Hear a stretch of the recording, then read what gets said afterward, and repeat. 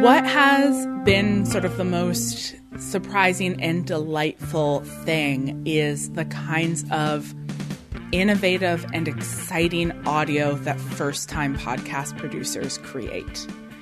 It never ceases to be a pleasure to me to work with students on audio. I'm teaching a podcasting course right now, and we're just getting to the point, we're in week 4, and we're just getting to the point where they're like giving us audio. And I was talking with a friend the other day. I was like, why is it so much better than essays? I don't understand. Like, I love reading. Amazing. Yeah. Why is it so much more fun to engage with student audio work?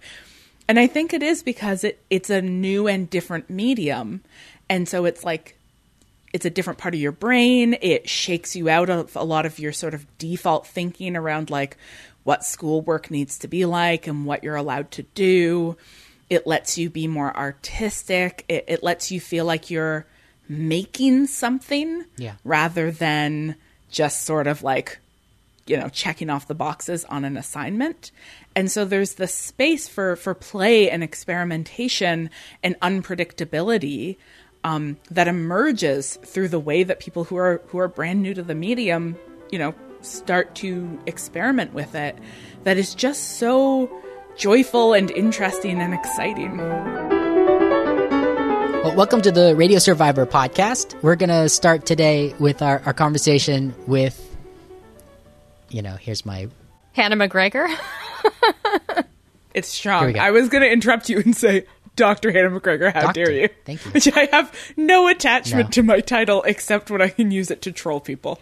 Dr. Hannah McGregor. I was actually just talking about that with some of my friends, one of whom is an academic, and the use of doctor and how she feels about that, and if it's an issue if somebody automatically calls her by her first name, or if that first meeting you should say doctor. Right. Well, this goes in the podcast. You know, we just experienced this on a national stage because Dr. Jill Biden's doctor was called into question in a way that was, you know, straw man and flimsy. It was such a horrible Wall Street Journal piece attacking her for using doctor in her title. It was the most misogynistic, Meanwhile, horrible piece of writing.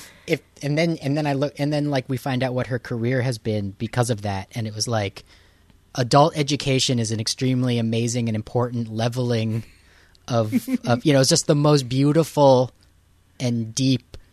Like, if anyone gets to call themselves a doctor, why not Dr. Jill Biden? For, like, you know, well, it's just like women, you know, adult women who have been moms and working, you know, just like this. I can't remember what paper it was that I read because of this controversy, but it was just about the incredible classroom of community college and what it's like to be around so many diverse people who are all there to be, or devoted to learning.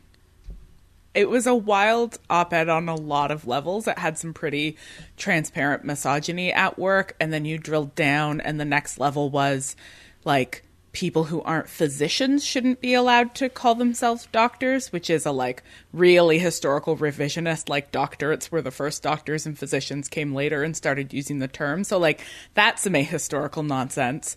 Because physicians didn't used to be respected figures, right? They were like, surgeons were like barbers. Like, it was a gross thing you did with your hands rather than hang out in a cool robe in an old institution thinking thoughts about books, which is what real doctors do. Think thoughts about books.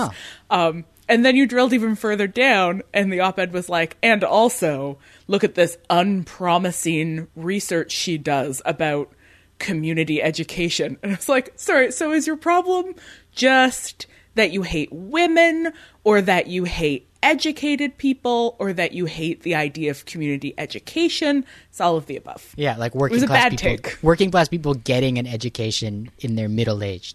It just makes me boil. I so appreciate that historical perspective that you just provided on that, Dr. McGregor. And back to titles, I'm curious. You know, in our podcast, we have a lot of academics on, and I started thinking about this. We don't always use the word doctor when we're introducing them. Yeah. And should we? I mean, what's your take? I'm curious. I use it to make fun of Christopher on the sly. Yeah. So the reason I think why we need to have this conversation is that the people who default tend to get doctor are white men, and that we tend to strip credentials from women and people of color, and that is, if you are using it unevenly, it might be worth going back and being like, who did I feel really comfortable moving to a first name basis with? And who did I feel like instinctively I should call doctor from the get-go? And are there patterns there? Because that's the kind of thing that we don't even notice a lot of the time. But it's like, well, obviously you're a doctor. You're very old and have a beard. I think that's important. And I mean, as I think about the Radio Survivor show, I want to make sure that we're doing a better job at representation and in the way that we talk about things and describe our guests. And I think you're sort of hinting at a place where we could improve. So, yeah, I think maybe I'll try to say doctor from now on for everybody who has a PhD, which is a lot of our guests, which is cool. Yeah, or don't say doctor for anybody who has a PhD, because that credential is not relevant to what you're doing here, because we're not in a university right now. Like, I think you could make a justification for either, because like it is a specific professional credential that has relevance in some contexts and not in others. And I think it would be kind of like a weird move if I made people outside of my workplace call me doctor. Yeah, Hannah, what do you call? Do you doctor anybody on your podcast? No, first names always. Always. Ah, interesting. Okay. Yeah. Mm-hmm. So maybe we need to start stripping credentials from the people who we've called doctor in the past. Yeah. We could do that. Or only use it to make fun of people. Yeah, I use it. I think maybe the only podcast I've ever actually insisted somebody call me doctor is on a Harry Potter podcast called Potterless. Well, I'm so glad you brought that up, because that's what it's like when you were mentioning the doctors of old. I was picturing wizards. Mm-hmm. Yeah, well, that's 100% where wizards come from. Yeah, for sure. But yeah, no, I like to sometimes troll people by making them call me doctor, but it's only ever as a troll. Like, my students sure don't. That would be so weird. That's delightful. In grad school, I remember my professors bantering around calling each other doctor. But when I was an undergrad, I remember my professors, like, we were all even as undergrads, we called our professors by their first names. So it's funny, in grad school, there was some of that. But it was in the way they called each other doctor was in a very friendly, convivial sort of way. Yeah. Yeah. And like, when I have a friend who has just recently gotten their PhD, I call them doctor every opportunity that I have, because like, they just accomplished a big thing, and that's really cool. Yeah, no, it's an accomplishment. To get them ready to accept their new status on the planet. Yeah. All right, Eric Klein, would you like me to start the show? Yes, please, thank you. I hit my stopwatch. I'm going to do that too. Yeah, when it hits 59, when it hits 57, or I try to ask the bird's eye view. How do you feel about this entire project we've been talking about? Question at 52. Okay, that's the idea. Cool. I'll brainstorm some answers to that.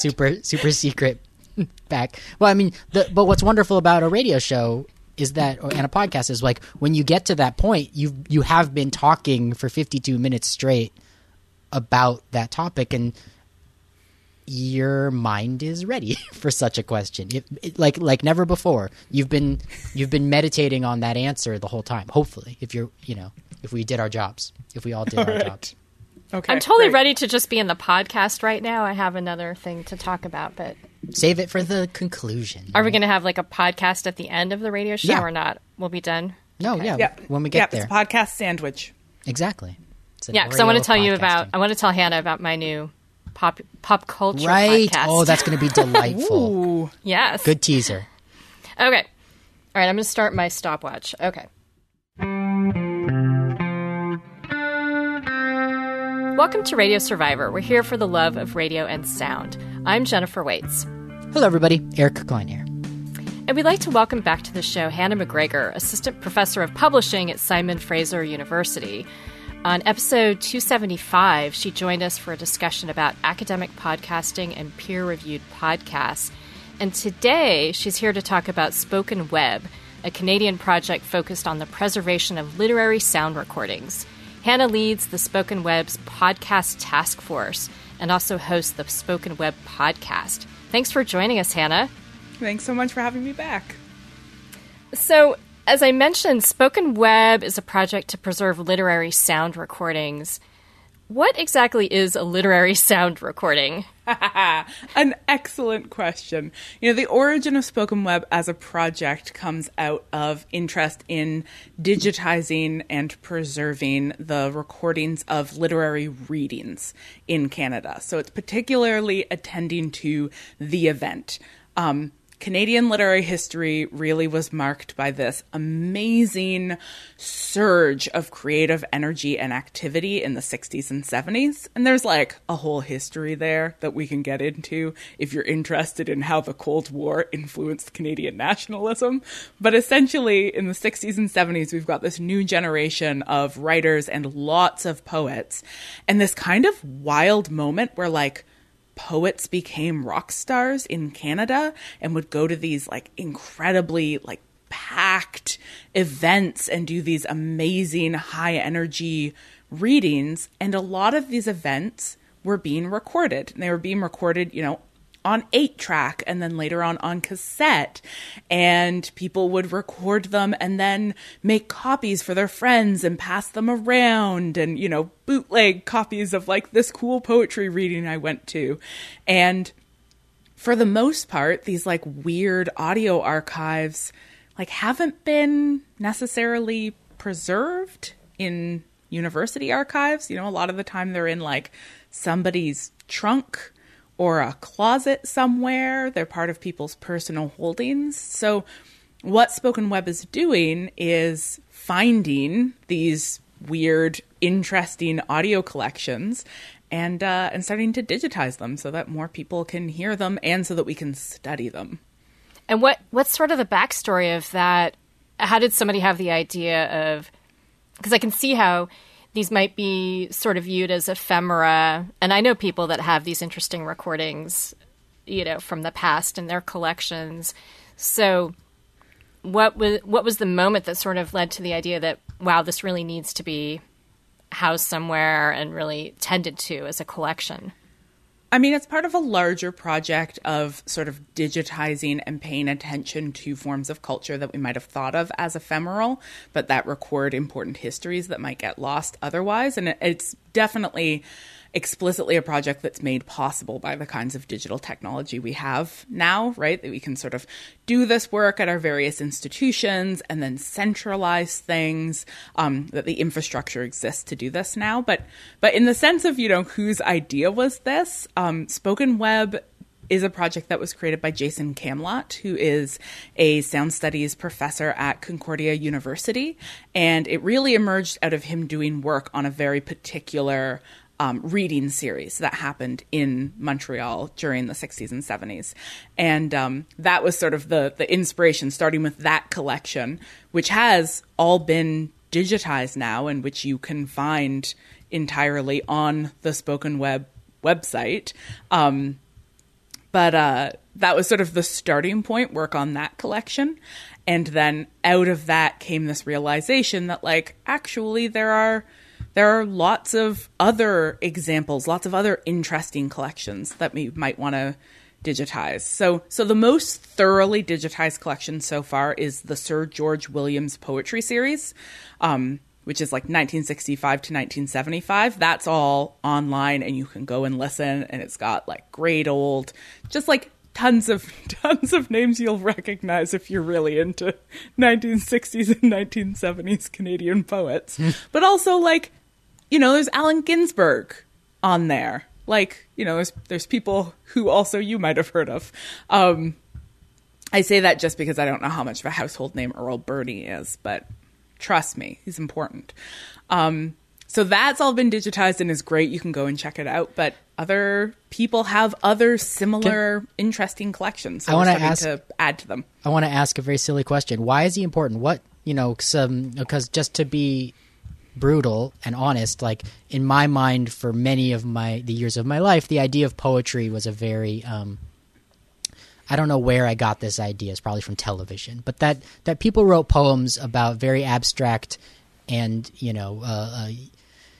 I'm just assuming like a frivolous nature. And so I'm wondering what that particular poet that you just referenced, what was the nature of their work?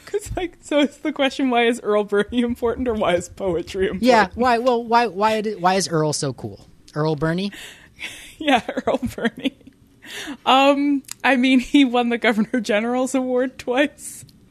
What we're looking at is to go back briefly to that sense of like a historical moment and why poetry played such a big role in that moment. So up until World War II, Canada is still functionally a colony, right? It's part of the Commonwealth. It lacks a lot of political and cultural independence from the UK.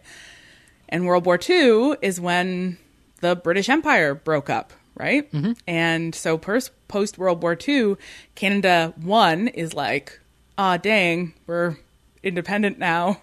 How do we start to articulate what we are as a nation?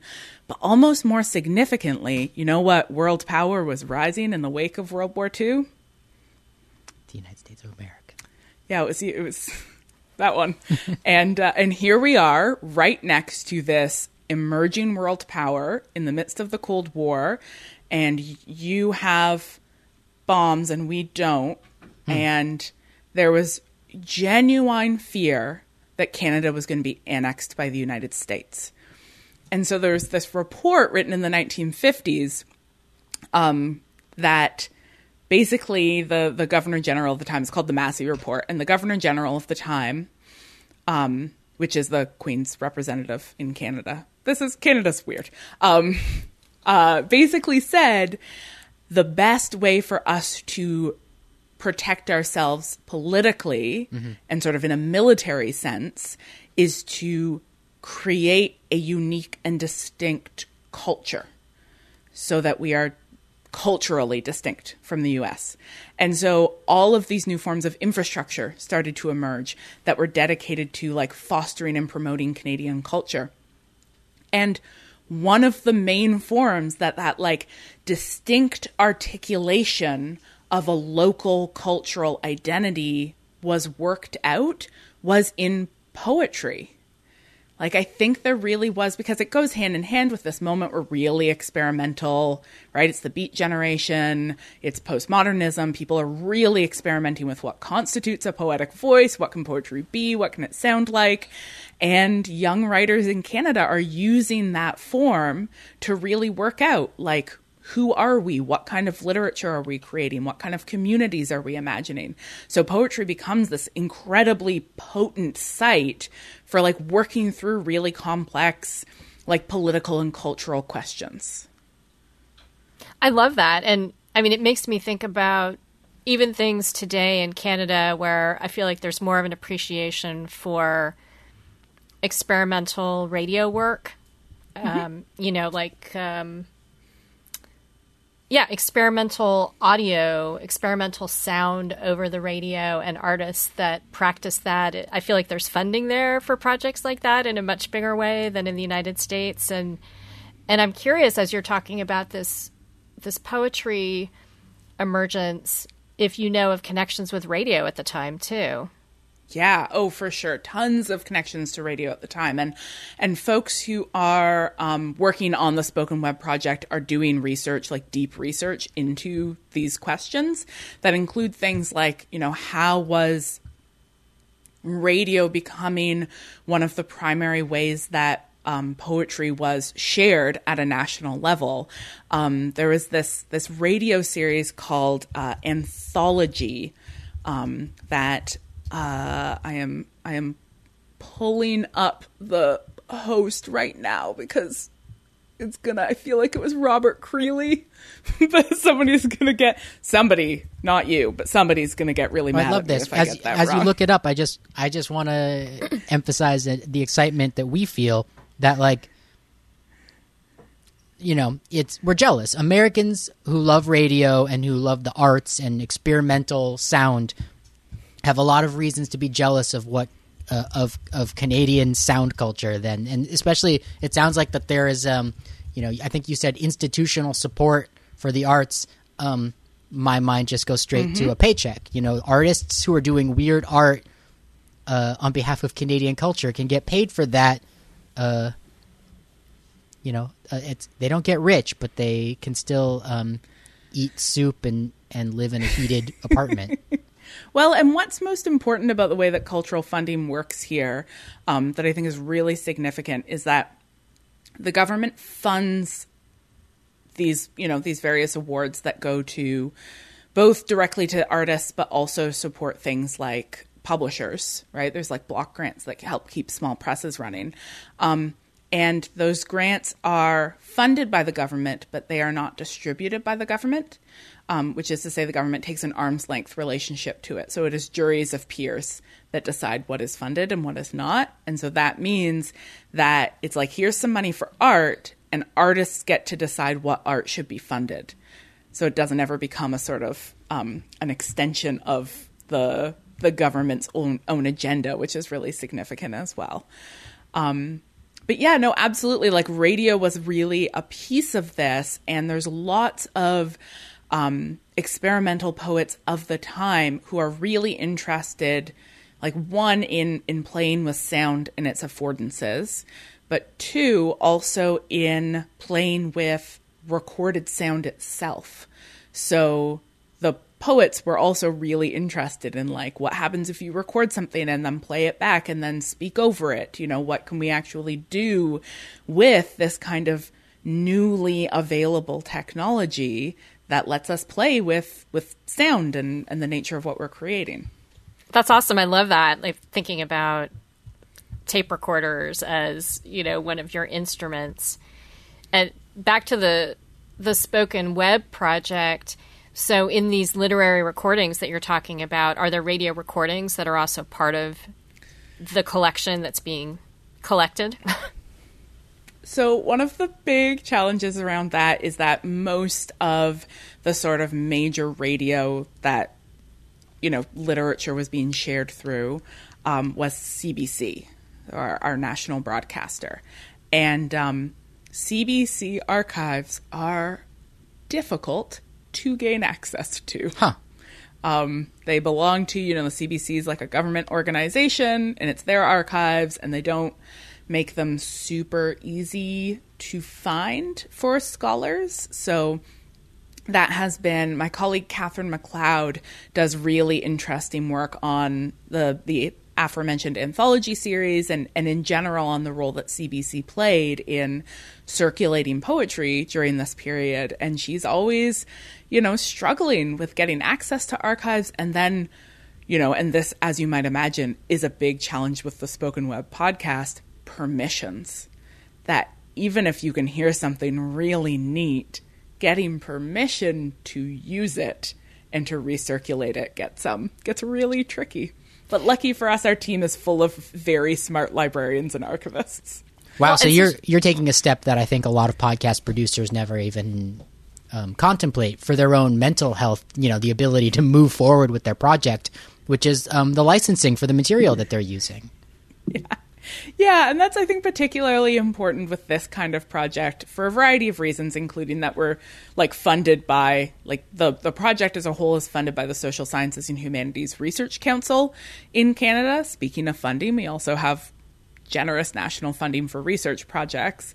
And you don't want to do semi-legal things when you're funded by a federal funding body. But also, a lot of these archives, like these collections, right? I mentioned that a lot of the time they're not already in institutions. It's like, oh, this person just had them.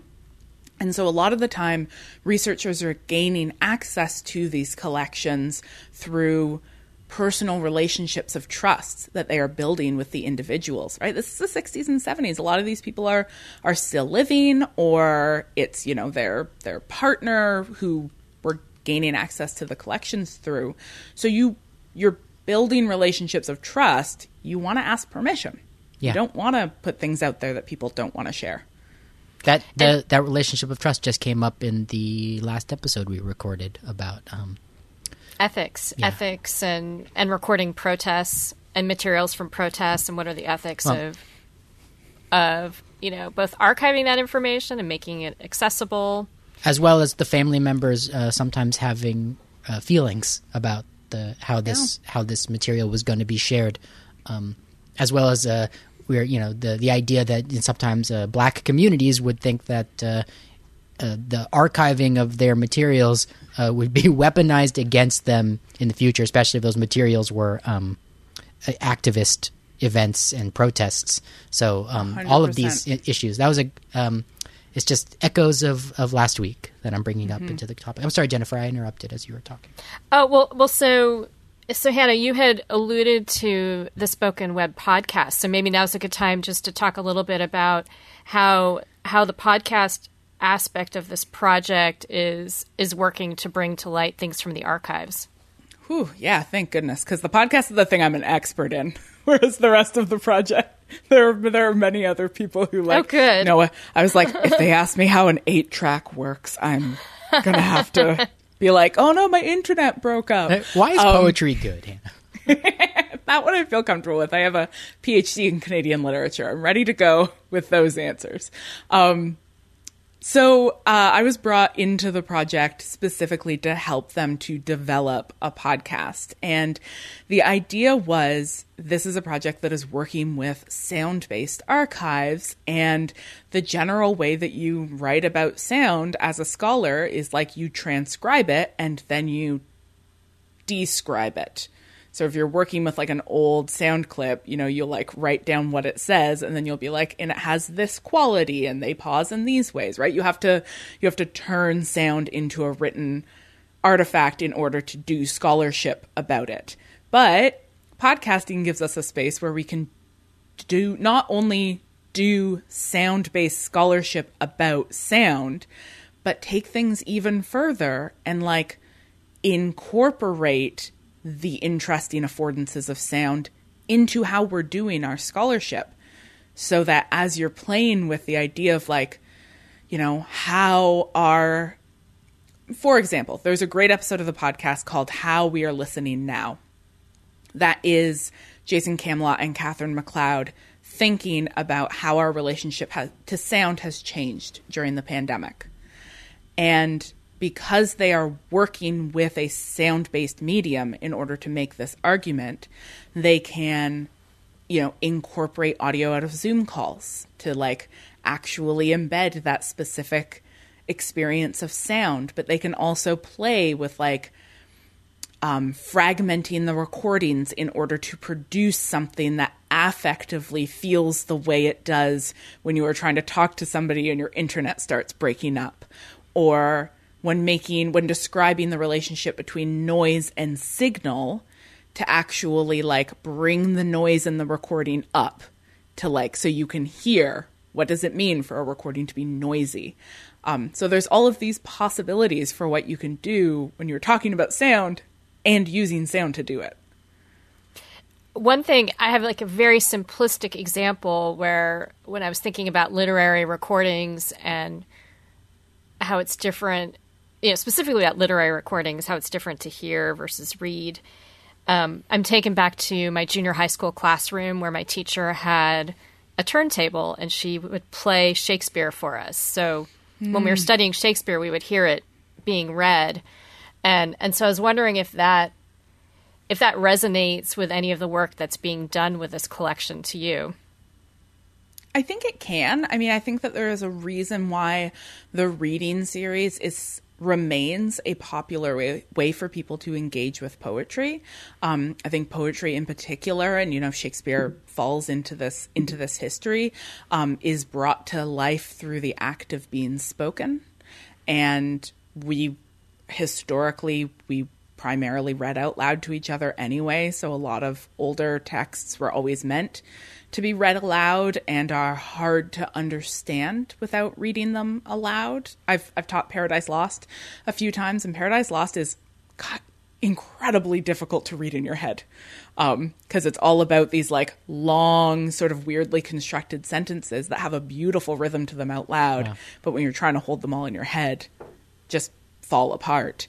But there are lots of ways in which poetry, which can feel, I think, difficult to access to a lot of readers. It feels like it's something like only poets read it or only particular kinds of people, like poetry is only for certain people.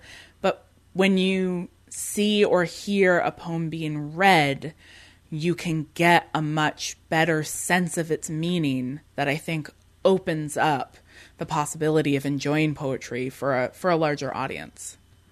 And you've talked a lot about, the whole spoken word collection sort of emerges from these readings that people were doing. So you're actually hearing the author doing the reading, which is different than hearing an actor reading Shakespeare. Yeah, you're hearing the author's voice, and you're hearing their little introductions, and you're hearing them pause and take a sip of water, and you're hearing the audience, and you're hearing that weird, awkward moment where people try to decide if they're supposed to applaud or not, because it's never clear at a poetry reading if you're supposed to applaud. So, like, on one level, you get absolutely the way that this work is brought to life by the poet's own voice. And then on another level, you also get this amazing immersion into like the event, like the specificity of the location and the moment that also is just really exciting. Now I'm also just thinking about this moment that we had in the United States very recently where Amanda Gorman at the inauguration gave this insanely incredible poem And how many occasions do we have like that in... She's going to be reading a poem at the beginning of the Super Bowl now. That's right. So poetry, it's jumped. Amanda Gorman's poem was not the first time that a poem captured the American imagination when it was read at an inauguration. But I do think it's the first time a poet is going to be invited to open the Super Bowl. Which, talk about America, United States of America. This is... sort of a watershed moment, and she's this rock star and even has presidential 24 aspirations years herself. Old. So I would love to hear your take on it, since you're part of this spoken web project and also doing a podcast. I'm sure that you've had conversations about this among your peers. Absolutely not. No, no, we haven't talked about it at all. But I think that it is like a reminder. Like there's a lot of things that makes me think about, but one that I come back to time and again is, there's a real politics to what poetry we canonize and then anthologize and then teach. And there is a tendency for us to collectively disregard occasional poetry. Like poems that were written for a particular function or that were written to speak to a particular moment, right? We don't anthologize the poems people wrote for political events. We anthologize the poems they wrote about urns that are also metaphors for something else. And so we lose, because of the way that we save some stuff and not other stuff, we lose the sense that poetry has always been deeply political and often deeply occasional, which is to say written for a particular purpose in a particular moment. And that we often turn to poetry to sort of mark and help understand the significance of moments. And then we don't save that, and then people get the impression that poetry is only ever about like waterfalls or trees, or like stuff that's like, I don't get why this is important. Like, why do I care about this dead guy thinking about walking in a forest? When it's like, well, but probably that dead guy also wrote poems about like war, like, and the things he was living through and the things that felt urgent and timely. But then you don't save that stuff, and you lose this sense that like there is a reason you get a poet at an inauguration.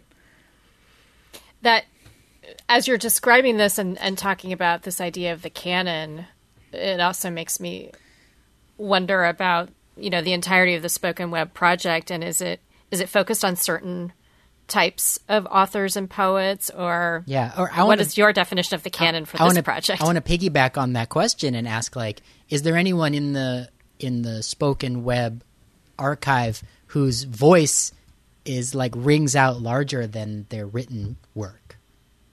Oh, yeah. I mean, those are both wonderful questions. There are lots of people who, for me, what I love most about them is their voice. Like some people who I'm like, your poetry is great, but when I hear it, I like get it.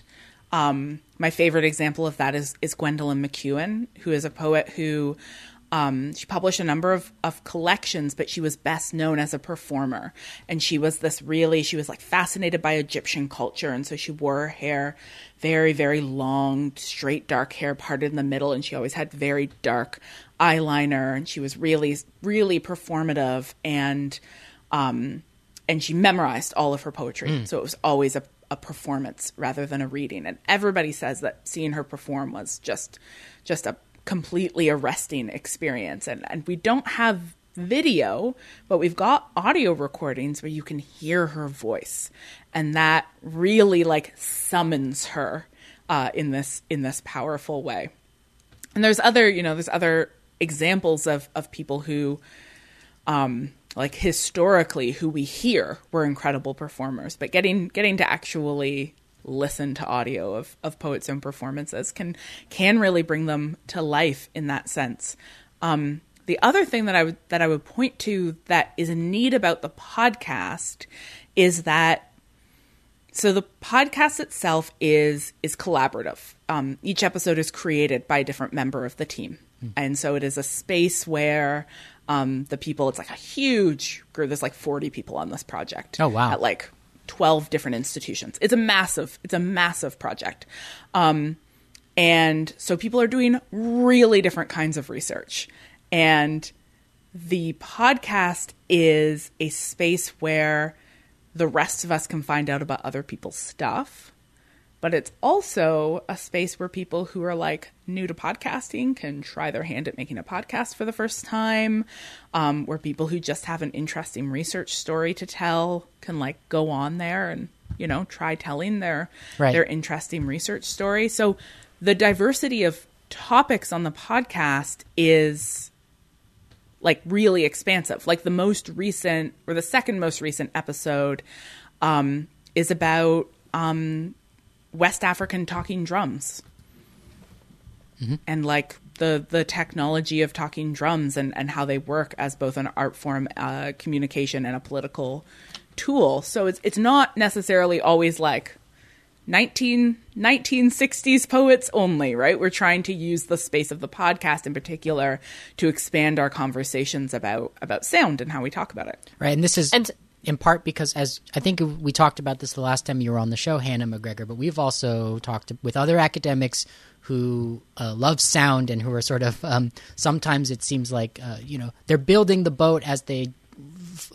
ride the boat down the river. That there's 1,000 years of academic work in the written word, and this is like the first generation of academic work in sound. And it hasn't been established yet that you can be an academic and a radio producer, right? I mean, it's happening today, and so that's really exciting that your spoken web podcast with dozens and dozens of academics contributing sort of is a part of that space. The other one I'm thinking of is Sounding Out, the Sounding Out podcast with our guest so long ago that names. Well, and Sounding Out also, the episodes of the Sounding Out podcast can take on a variety of styles with a variety of contributors. So it also seems to work in this collaborative way that you're talking about.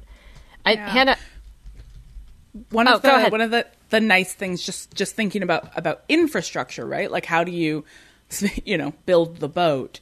One of the biggest challenges of this project was just off the get-go, just figuring out like, how are we going to make a podcast that's created by a team of 40 people in 12 different institutions? So how do you? Yeah, how we do it is that we have an absolutely incredible supervising producer, Stacey Copeland, who is a PhD candidate here at Simon Fraser University, who also has a background in radio production. And so she is the person who like oversees the series sort of structurally and works with people to, finalize the production of their episodes and just help, like, does that intermediary work of like, some people come in fully ready to make an episode and other people come in like how to podcast. What's editing software? What is exactly, right? And so part of what she does is like make up that difference, do the sort of one-on-one help that folks sometimes need. And then just sort of, we're always like walking that line between, we want consistency because podcasting is a serial medium and people want some level of consistency. So like, I am the consistent host. We have a consistent theme song, and we want the production quality to be consistent. But within that consistency, we want to leave a lot of space for play so that people can do, you know, a more maybe conventional sort of audio essay or audio documentary, but also can do, like, somebody's working right now on doing a like podcasting edited edition of a text. So they're going to like read a short story and then do like footnotes for it, but as sound. I have absolutely no idea how it's going to work, but I'm really excited to find out. Mm-hmm. Interesting. And so is it monthly? Is that right? It's a monthly. Yeah. So we do main episodes once a month. And then on the opposing fortnights, Catherine McLeod, who I've mentioned a few times before, she does a series called Shortcuts, where she plays just a little piece of audio out of the archive, just with a short introduction.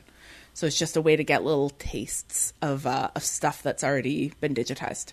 Oh, yeah. Talk more about Shortcuts. What sorts of things, what sorts of audio has she uncovered? And... all kinds of stuff. So what she's doing with Shortcuts is... basically sort of curating out of the existing digitized audio. So she's like, you know, the audio clips I think are usually like 3 to 5 minutes. So quite little pieces that are themselves playing with like she's theorized the name Shortcuts in terms of that like media history of cutting and splicing, the way that audio can be sort of literally cut apart and put back together. And what she does is listen through and just find stuff that is interesting to her, and then do that kind of contextualizing. So a lot of the time for me, what I'm hearing on the Shortcuts episodes are writers I've like never heard of before, and audio clips I have never heard. What is the most recent one, which came out? It was the mid-January episode. It's recording of Muriel Rukeyser reading in Montreal on January 24th, 1969. As you might be able to tell from my pronunciation, I had never heard of that person before. But she's finding just things that she's like, I was listening and I heard something neat here. So let's listen to this and hear this neat thing together. That's a really wonderful... It goes into your podcast feed, and so it reminds listeners that you exist. And you know, the episodes of your Spoken Web podcast are interviews with sound and voices talking. But then you have these shorter episodes that come in between those longer works that are just pieces of tape from the archive. It's a very natural way to include other work in the feed. Our episode talking to the Sounding Out podcast producer, Jennifer Stover is her name, and that was episode number 132 back in March of 2018. So we're coming up on 3 years since that episode. Wow. That's amazing that it was that long ago. I think it was really the first time we talked to an academic about sound. I know, which I've been wanting to do for a long time, was to incorporate more academics and sound studies. Half of at the risk of overselling Spoken Web, I really think you should have Jason Kamlada on as well. Sure. Because he is a historian of audio recordings, amongst other things, and the way that he talks about recorded sound in particular is incredibly exciting and interesting. That's delightful. I was thinking about how when we had Jennifer Stover on, Sounding Out, Sounding Out is a much older podcast. It comes from an earlier time in podcasting history, like 6 or 7 years ago, I think. And they really planted a flag on that not every podcast has to sound great, because not every writer, producer, not every voice has access to great equipment or, you know, the privilege to know how to use it, and they don't want to exclude people just because, you know, just because something doesn't sound right. And they did sort of a manifesto about it. Right, because so many people complained about kind of this. a punk rock idea of, you know, why does, you know, we get comments that this sounds terrible, and here's why. Access sometimes for us is more important. Which is interesting. You know, there are a lot of different perspectives, and it's interesting that with spoken web, Hannah, you're talking about how you like to have a consistency of sound, a certain level of consistency with the same host and music and production value. It also sounds like someone is being compensated for their work to maintain that level of audio production, which is really it's part and parcel of that's the super significant part for me is that what we're striving for was that kind of balance, right? That we want it to sound as good as we can get it, and also we want to make this as open to as many participants as possible of really varying levels of experience and comfort with the medium, including there's lots of students involved in the project. So we want students to feel comfortable just like trying this out. And so, you know, the nice thing is that because it's a funded research project, we can pay somebody with expertise. And luckily for us, somebody who not only has production expertise, but Stacey is also a scholar who is also studying the history of radio. She specifically studies the history of lesbian radio and podcasting. Another, I'm just going to throw you a ton of guest recommendations. Sure. Stacey would also be great. It happens. I mean, you know, it's just amazing because just what I'm thinking of, and somebody, maybe there's an academic in the world who's thinking about this or wanting to. Maybe it was me. There's just been a massive sea change, and you know the pandemic has really opened that up to our ears. That equipment now is just so diverse and available for talking into microphones that are recorded clearly by computers that work. Things have really changed in the last 5 years. It's really incredible. So and there's a lot more good sound. There's different schools of thought around that. Like I come 100% out of this punk rock background too. Like podcasting is interesting to me because I think it has some similar culture to zines. And I think independent and DIY publishing has continuously this really radical potential to give us space to do things otherwise that are not necessarily responsive to the demands of the market, and the way that market demands end up like exerting this really coercive, like, genre force, right? Once something's been popular, everything else after it has to sound like that thing. And I don't want to make stuff that sounds like what everybody else is making because that's boring to me. So that possibility of like, we can still do DIY stuff, we can still do weird stuff, we can still do amateur stuff, I think is really exciting.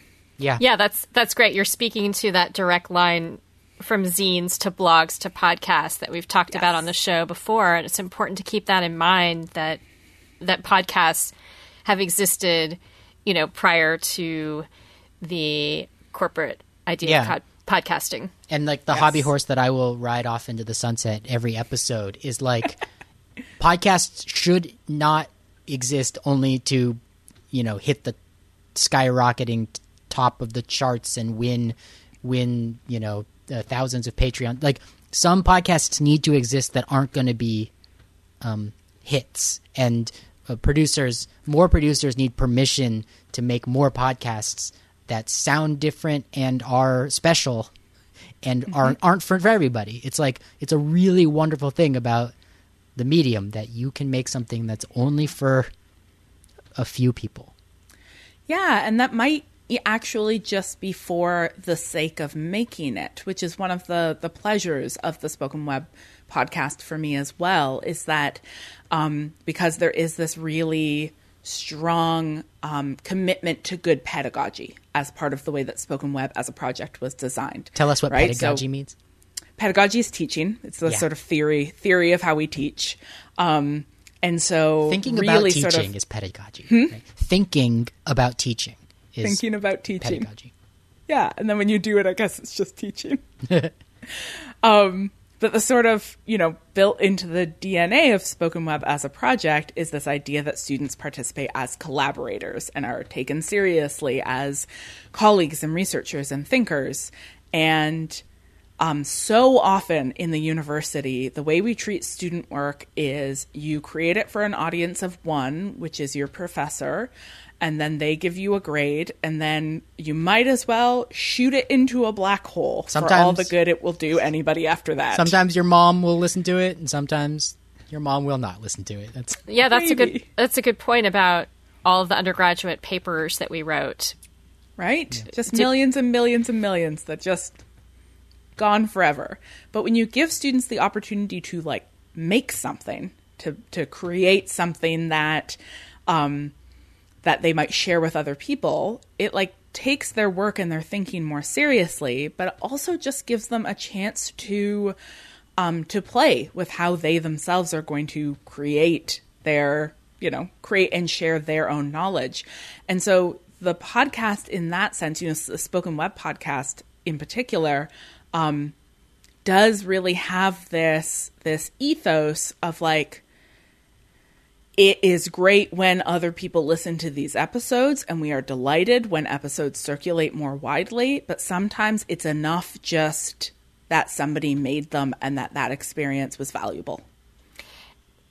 I think that's a good point. And I'm curious, on a broader level, when the episodes are being created, who is the assumed audience? Even if it is very niche, is there... What is the thought process as far as who is the audience for the Spoken Web podcast?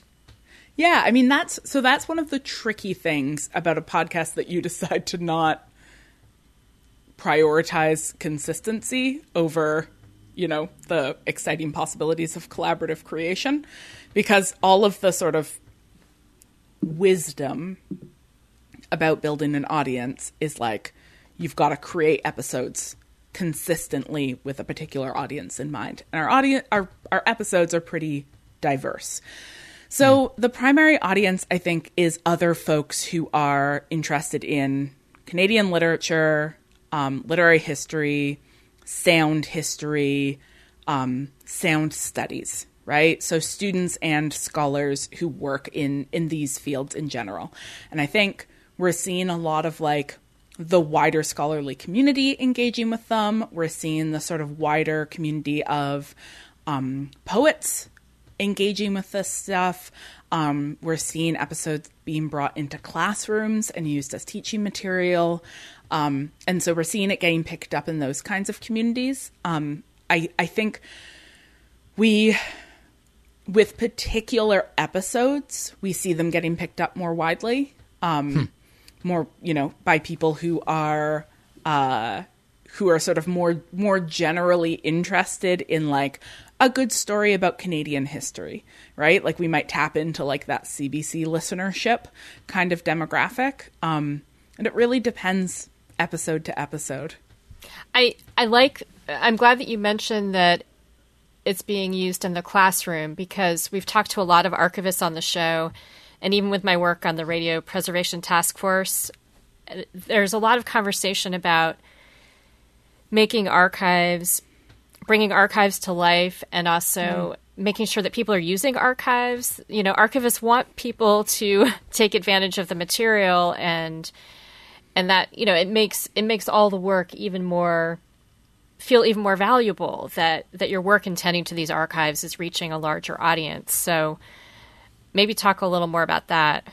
Yeah. I mean, like I said, librarians and archivists are part of the larger Spoken Web team, because it's a project that is engaging with archives. And so they're absolutely sort of fundamental and central to this work. And so part of it absolutely is thinking about how do we mobilize what lives in archives? And that's a question we're thinking about all the time, right? There's this amazing wealth of material that is, for all kinds of reasons, not necessarily finding the audiences who might love to know it's there. And we can talk about the many, many barriers that exist between academic institutions and a larger public or the communities we could be serving that are as simple sometimes as special collections libraries have big, scary, thick wooden doors because they need to be climate controlled.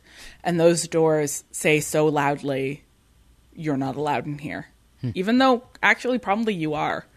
Probably like it's a public university. You absolutely can go into special collections and ask to see anything. But like, it's a scary institution. I don't know how to, there's rules. I'm not allowed to have a pen. You can't bring a pen in. I was just going to say that, which is terrifying. There's all these rules. If I touch something wrong, am I going to be in trouble? I don't know. Do I have jam on my hands? I'm not sure. Like, it's just, it's very really intimidating. Yeah. And then on top of that, right, it's like, just even knowing that stuff is there. And this is part of, again, where I think podcasting has this really interesting power because it is a storytelling medium. And a lot of the time, to get people engaged in the interesting stuff that lives in archives, you need to tell them stories about it. You need to be like, here's what this is, and here's why you might care. And framing it within that story that sort of, provides a sense of context and meaning can be a really powerful tool for mobilizing what's in archives that goes hand in hand with a project like digitization, right? Making things accessible is great, but you also have to tell people it's there somehow, even if it is accessible to them. You also have to bring them to it. As you've been going through the whole process of leading this task force related to podcasting for the Spoken Web project, Hannah McGregor, what have you learned? What has jumped out at you or surprised you along the way? What has been sort of the most surprising and delightful thing is the kinds of innovative and exciting audio that first-time podcast producers create. It never ceases to be a pleasure to me to work with students on audio. I'm teaching a podcasting course right now. And we're just getting to the point, we're in week 4, and we're just getting to the point where they're giving us audio. And I was talking with a friend the other day. I was like, why is it so much better than essays? I don't understand. I love reading. Amazing. Yeah. Why is it so much more fun to engage with student audio work? And I think it is because it's a new and different medium. And so it's it's a different part of your brain. It shakes you out of a lot of your sort of default thinking around what schoolwork needs to be like and what you're allowed to do. It lets you be more artistic. It lets you feel like you're making something rather than just sort of checking off the boxes on an assignment. And so there's the space for play and experimentation and unpredictability that emerges through the way that people who are brand new to the medium, start to experiment with it. That is just so joyful and interesting and exciting. Yeah, I mean, you've just given us a description of why podcasts are good. Why in 2021 we care about people talking into microphones. There's just so much more energy and diversity than there was 20 years ago on the radio, even though it was all possible.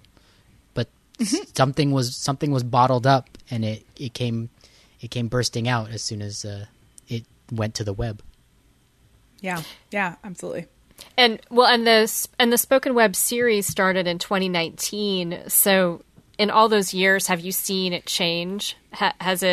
Are people picking up on what other producers have done, and has it gone to a different place than when it first started, do you think? Not actually. What the best change over so we're in our second year now. And the biggest change between the first and second year is that in the first year, the sort of core team of the podcast task force had to make basically all the episodes because we couldn't get anybody else to make them. Mm-hmm. We were like, come on, we'll support you. Stacy's here. We can help you. We'll give you a free license for Hindenburg. We can figure this out. And people were just like, we don't know how. And academics hate looking silly. So we're out. We're not doing it. And so we used that first season really to model, here's, we're going to make a ton of different styles, and we're going to deliberately make episodes that are like lower barrier to access or like a little easier to produce sometimes, but some more complicated episodes so that you can like hear that like lots of different things are available. So like one will be like this quite dense like sound documentary, but another episode is just me interviewing Stacey about her work, so you can hear like lots of different things are possible. And the great triumph of season 2 is that a ton of new people signed up. And so now we've got like all of these different episodes being made by all of these different people, and they sound really different because they're different creators. And so that for us felt like a real achievement. Like, we successfully convinced people, and now they're making podcast episodes, and what they're making is so cool. So that felt like a win. Right. But the theme, but there's a theme, right? There's a, even though the diversity of producers and creators is so diverse, the show is still about the archives. There's a thread. There is a thread. The show is circles around the archives, and there will be more material to make episodes about the archives as more of the archives get digitized, because these two pieces of the project are going hand in hand. There's more than two pieces. There's like 20 task forces, I think. There's metadata task forces. I guess another forces, theme that I'm assuming is a part of the show is just the nature of sound as the medium to be explored. Yes, exactly. And the intersection, I think, particularly of literature and poetry and sound. Yeah. So some of the episodes are specifically picking up this archival audio, and others, like I said, like the Talking Drums episode, is taking this question of where does sound meet literature and taking it in a different direction. Yeah, so it sounds like the archives can be a jumping off point philosophically as well as technically. Yes, absolutely. So it's really cool that you sort of modeled how you wanted the podcast to go, and then people jumped in and really latched onto that idea. Would you offer that same advice if there were other people with archives who are hoping to bring their archives to life? Would you recommend this model that you tried? I mean, I think if you're trying to get lots of different folks to make episodes, then yes, I think so.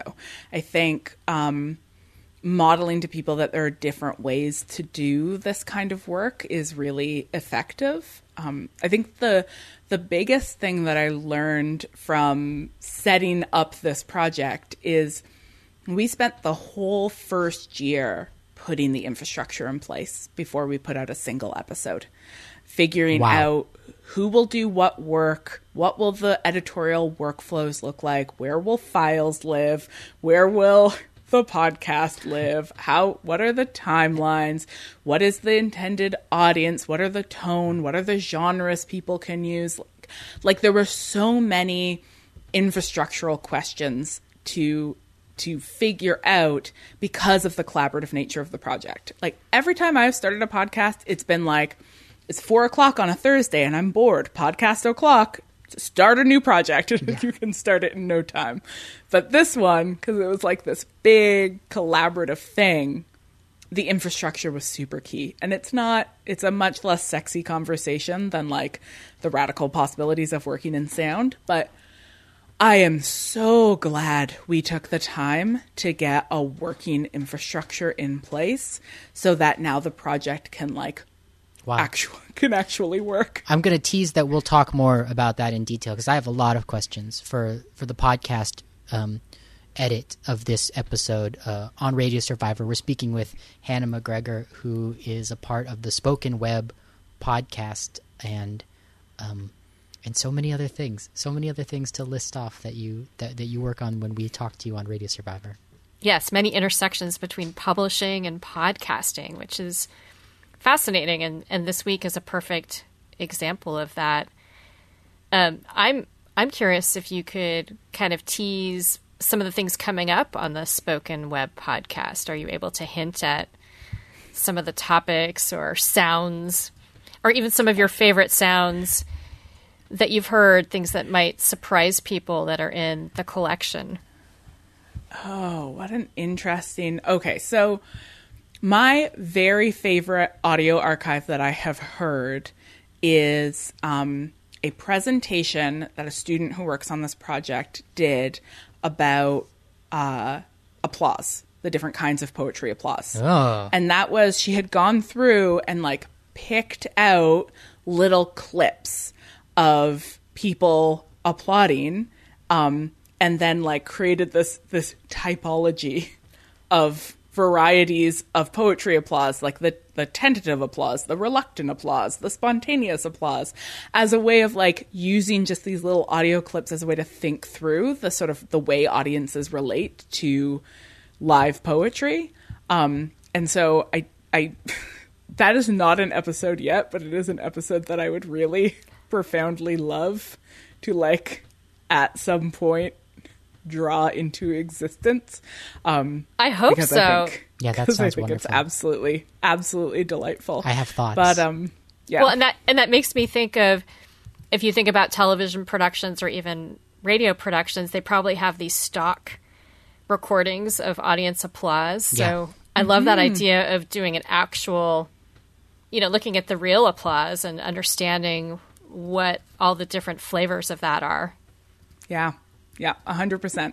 And it's such an interesting, it really is one of those things that like you can only like, it's something unique that is made possible by recording the live event. Yeah. And Yeah. sometimes that You gets know? edited out, I would think, too. And so A lot of the time, yeah.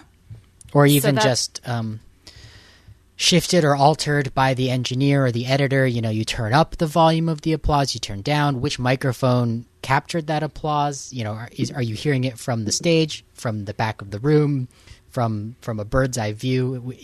There's so many choices to be made.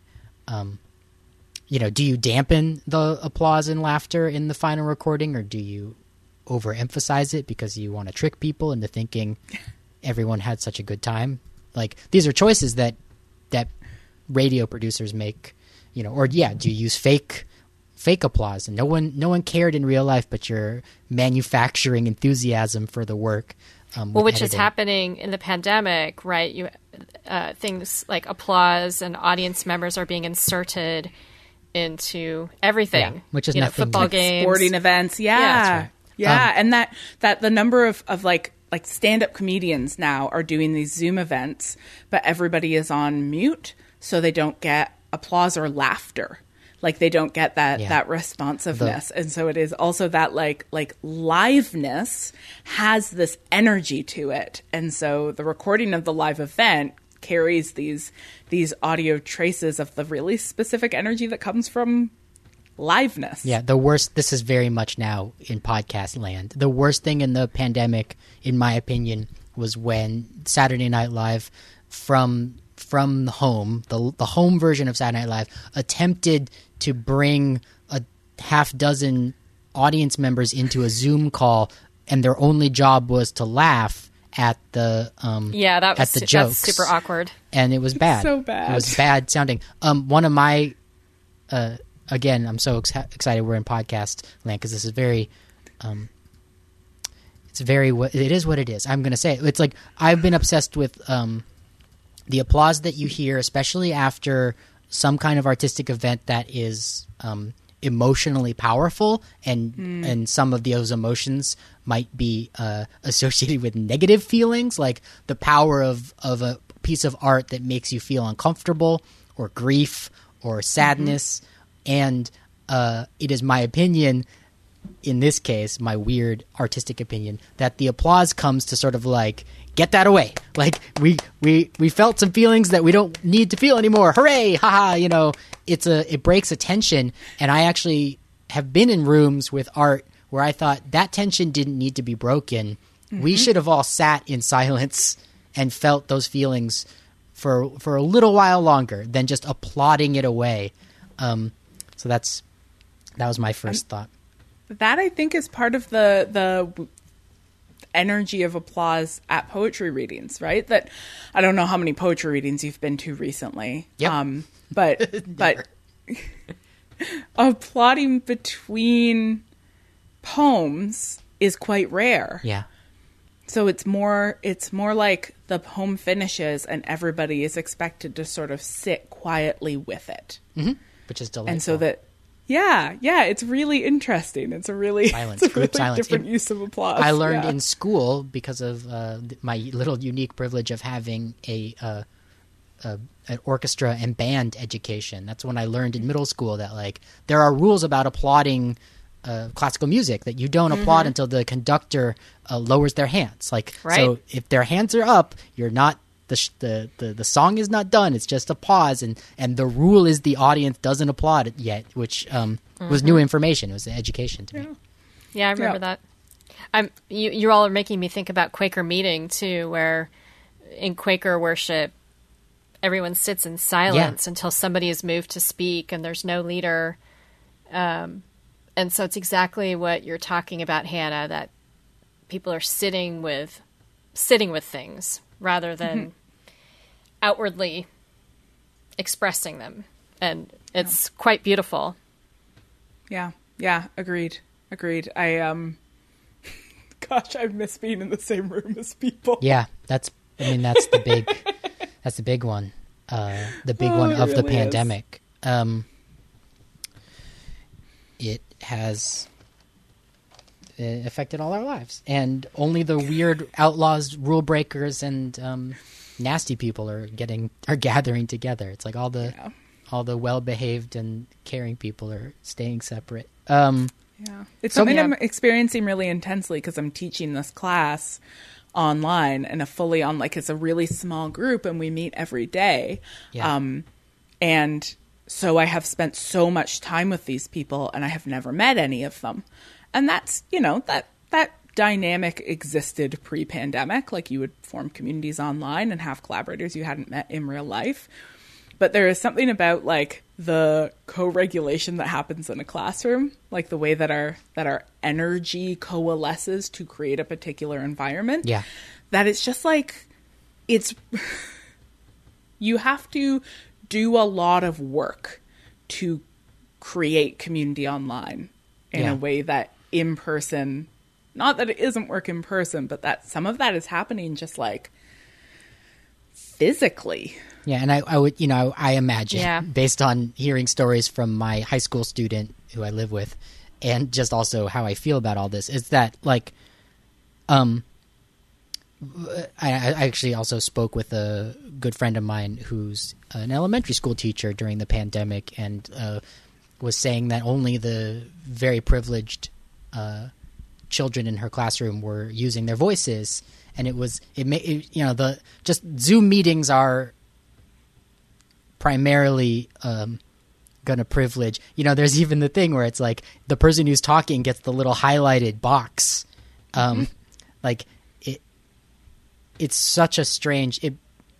It's related to our interview today in a way that I haven't fully contemplated, or I can't finish the sentence. But like the way that we use our voices in a distanced call or in a distanced learning environment is going to be totally different than the way we are able to participate without our voices when we're in the room. Like a body language. Well, it's disembodied. Eric and I have both talked about this because we both have students, children who are in their first year of high school. And at my daughter's school, they really struggle to get people to put their cameras on, and they're trying to get the kids to use their cameras to help build that community. Right. And I would imagine for teachers, it feels very difficult to build community when you're looking at a bunch of blank screens, where you're not seeing the kids. I don't know if I've said this on the podcast or just to my friends. Like, in what world would you have a bunch of high school students bring mirrors into their classroom to stare at their own reflection? Well, of course, yeah. In a learning, which is exactly what a Zoom meeting or whatever other meetings they're on. Like, you're not just presenting your face to your colleagues and your co-classmates. You're seeing your own. Yourself. Yeah, and that's distracting. No, it's complicated, and I'm super sympathetic. My daughter doesn't want to look at herself on camera. but I also understand. I also feel sad that that's like diminishing their community building. So. Oh gosh, Yeah. yep, everything. And it's about hard. It's got content. a lot of accessibility issues attached to it, assuming that students are in a place where they can turn on their camera, assuming that they have Wi-Fi that works well enough that the camera will even work.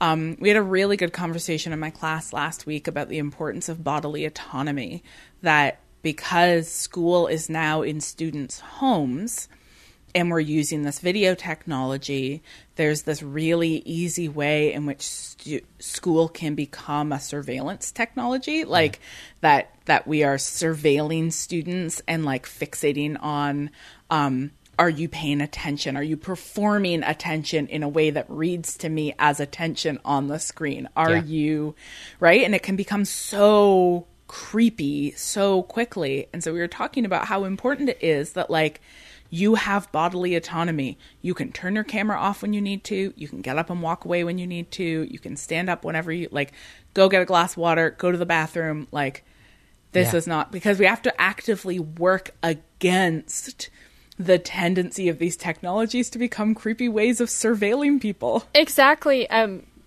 reminded of this horror dream that I had once. Like my boss was in my kitchen in my dream. This was like a long time ago when she never would have been in my house. But now your boss is invited into your kitchen every day. Yeah, now your boss is in your bedroom or your kitchen. Yeah. And so what does that mean? I hadn't really thought about it in that surveillance manner before. And that's a great way of describing it, Hannah. Well, and I don't know if you've been following the rise of video surveillance technology to like prevent student cheating.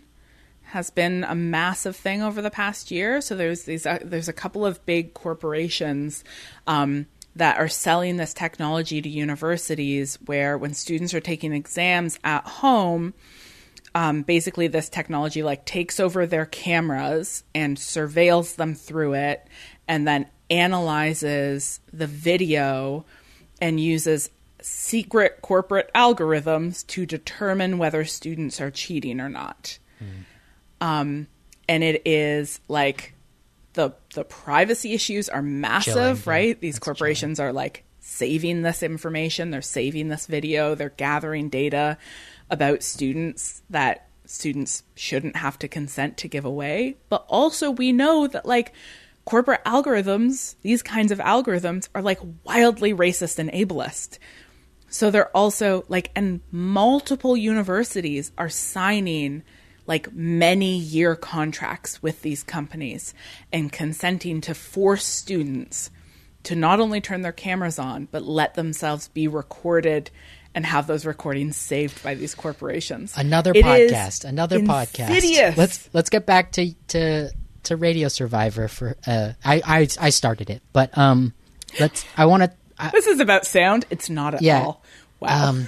It's okay. Well, I mean, it is. Everything is everything. We're talking about audiovisual. Hannah, Yeah. Tell us about. Okay, remind me of how this project is different from the very recent episode where we just had you on. So, because I didn't want to make a fool of myself, but this is what I was thinking while we're talking. Is Spoken Web podcast a part of the idea of the project? Is it a part of the academic work of the people that are contributing to it, or is it an independent? Yes. So it is a part of. This is a part of the work that you're doing to include sound as a part of the academy. You know, it's because writing has been privileged over sound. Yeah. It's a different. I mean, it's part of that larger umbrella of the work that I am doing to try to get sound taken seriously as a form of scholarly communication. It's not. So the other big umbrella project is the Amplify Podcast Network, and Spoken Web is not in the Amplify Podcast Network, primarily because it's not being peer reviewed yet. Right. So that has been an interesting conversation we've had at Spoken Web to be like, we don't want to peer review it in advance. We want to just have this sort of freedom to make lots of different kinds of episodes. But if we did want to think about peer reviewing it, what would that look like? And we've been sort of bouncing around this idea of, so a very common form in scholarly publishing is like the edited essay collection. So like a thematic collection with essays by many different contributors. And we were thinking that we could do like an audio edited collection of the Spoken Web podcast where we select a number of episodes, the ones that we think are sort of the most interesting or exciting or make the most unique research contribution. And then we put those episodes, we treat those as like the first draft, and then we put them through peer review. And then the creators of those episodes revise them. And then those revised peer-reviewed versions become part of this like audio anthology. So we're sort of playing with different ways that we might also use Spoken Web as a way to have these conversations as well. That's a great idea, and I love how that connects with publishing. It's also meta. Yeah. That's interesting. And this is my ignorance of how the academy works. That's what you call it, right? How it works when people who are doctors. Do you need permission to publish something in this universe that I don't live in? Is that how it works? Yeah. So did you get permission to create your scholarly podcasts as opposed to Spoken Web, which is yours? And yeah. Yes. That's the key. So the Amplify Podcast Network and my podcast that's on it, Secret Feminist Agenda, is published by Wilfrid Laurier University Press. And so the sort of whole premise of that project is that we're collaborating with a press. Right. Because university presses and academic journals have the infrastructure to peer review scholarship. And that's what makes a piece of something published scholarly. I mean, this is an oversimplification, but generally speaking, scholarly publishing, what distinguishes it is that it's been through a peer review process. And again, it's so funny that I just don't know this stuff at this part of my life. Peer review means that that other people who are also experts look at it before it gets published and sort of what happens? What is peer review? Peer review means that other people who are experts in that field have looked at that thing and agreed that it is valid, valuable, accurate research. For the most part, traditional peer review happens prior to publication. So, the workflow would be something like I write a journal article, I submit it to the journal, the editor strips all identifying details from it and sends it out to 2 to 3 experts in my field who read it, having no idea who I am. They write reports advising whether it needs to be revised, rejected, or accepted as is. Almost all the time it's revise and resubmit. That's almost always what you get. Mm-hmm. You edit it in light of the reports, you send it back, it goes back to the peer reviewers, they say, yes, okay, this is ready to go, or no, you did a bad job, no publication for you. Wow. And then based on that, the journal publishes or doesn't publish it. And that's what we talked about the last time you were on, is your peer review podcast. Right. But we didn't get into the weeds about... and I'll let you finish that, but then I want to share a fun fact. What I will say is that lots of folks are experimenting with after the fact peer review. So are there kinds of projects that it doesn't necessarily make sense to peer review them before they go up? But that at some point you want experts to look at them and say whether or not they contribute scholarly value. So that's what we did with Secret Feminist Agenda, because it was being produced too rapidly for peer review to happen before the fact.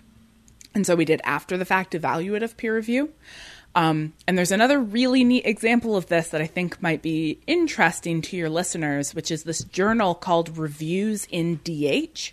DH stands for Digital Humanities. And it's a journal that publishes open peer reviews of digital projects. So it sort of has flipped the whole thing on its head. So it's these people who have built interesting digital projects, and that includes podcasts. I just peer reviewed a podcast for them. Wow. And that thing was created and built and exists. And now they want sort of the stamp of peer review. And so they'll submit to the journal and say, we have this project, will you peer review it? And then the journal finds a peer reviewer and then the journal publishes the peer review.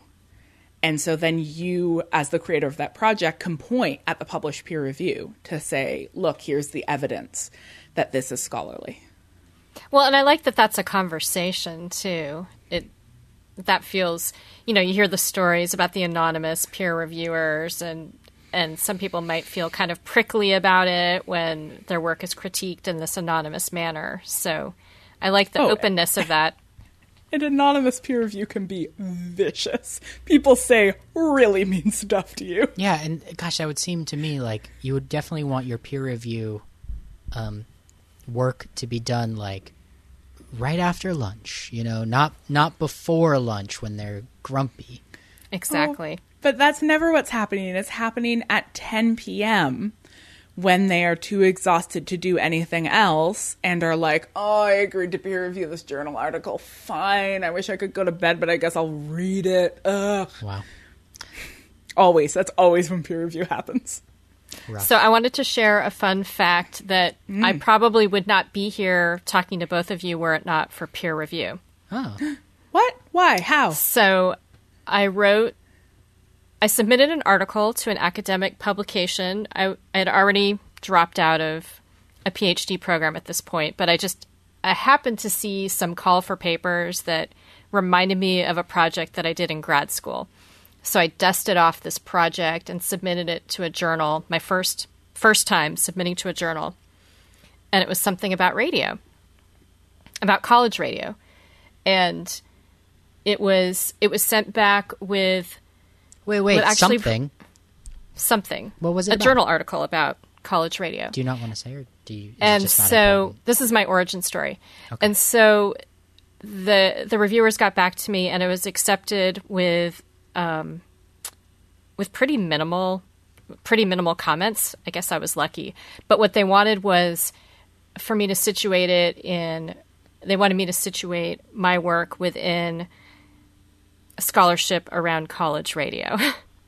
And so I did. So I went out and did a bunch of, literature. It basically just needed a literature review of college radio.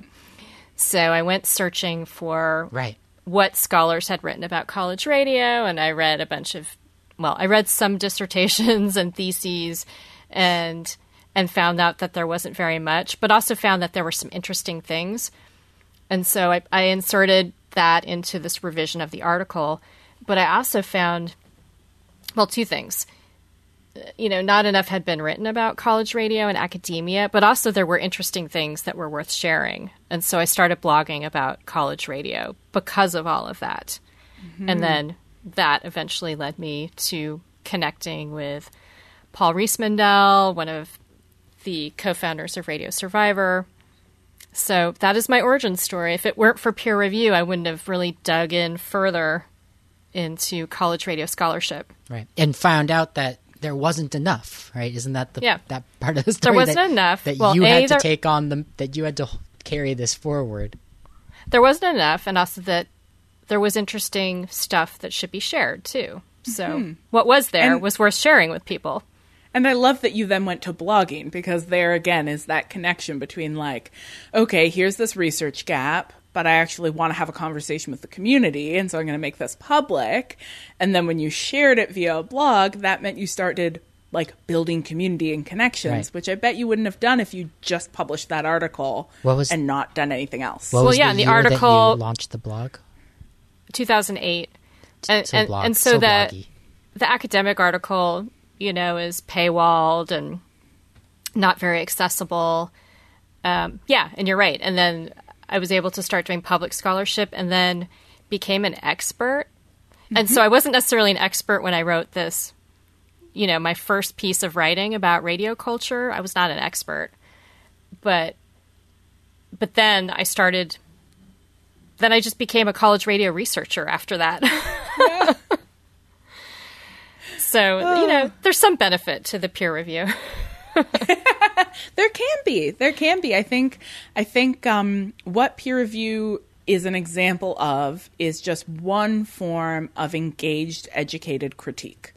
And I think all of us, no matter what we are working on or creating, would love people to engage with it closely and give us ideas for how to make it better.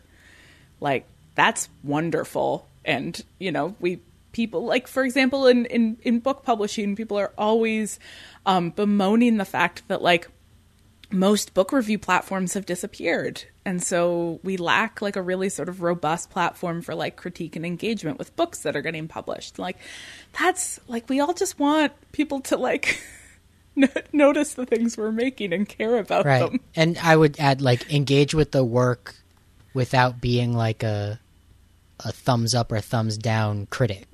Like engage with the ideas in good faith and you know, talk about them, right? And that's why people create art and do work is hopefully that people will find meaning in it and engage with it. So, you know, it's exciting when your work is cited by somebody or, you know, somebody, it sparks something, or a student is sparked by something that you talk about in class. I mean, to me, those are the elements of scholarship and academia that I love. And that's why I like being kind of dipping my toe in the way I do, because all of that is very pleasurable to me. Hannah, Spoken Web is so huge and ambitious, and I don't think we really... Can you talk one more time about like like the structure of it, and then also like who is supporting the people that work on this project? How does this project even exist? Because like, you know, Radio Survivor, like if I could just like close my eyes and have a magic wish about Radio Survivor, I'd love to have 60 people helping produce it who all, you know, love radio, but that's we have 3. How did you get so many people involved? Yeah, so the project as a whole is it's this infrastructure that's referred to as a SSHRC partnership grant. So SSHRC is the Social Sciences and Humanities Research Council, which funds social sciences and humanities research in Canada. And the partnership grant is the largest form of grant they do. They're really big multi-year grants. They often last 7 years. And are in, you know, the multiple millions of dollars, because the idea is that they build the capacity for research partnerships between multiple institutions. And so the idea here is like, it can be really hard to collaborate in a sustained way with other people at other institutions, but who might be doing work that's really similar or really sort of vibes with what you're doing. So this grant is basically here to let us collectively make the infrastructure to build big collaborations like this. And so, you know, as a whole, it's a project that has like literary scholars, librarians and archivists, sound historians, poets, linguists, programmers, musicians, activists, like just tons of different kinds of folks involved, to try to gather the like many different kinds of expertise that might sort of come into this project of like archiving the history of literary sound. So it's a big, ambitious project. And I, you know, as the person who heads up the podcast task force, I have this little corner of it. But excitingly for me, my little corner gives me like a ton of exposure to the really cool things other people are doing, because my little corner is where people tell stories about what they're creating. So I just get to be over here like learning about all of the different pieces of this project. Well, in a way, it's kind of like a PR arm too, if you think about it. Like you're doing the publicity for the rest of the work. So I would think that everybody would be excited about the podcast and want to participate in it, want to get their work on the podcast. Was there an organized? Oh, I'm sorry.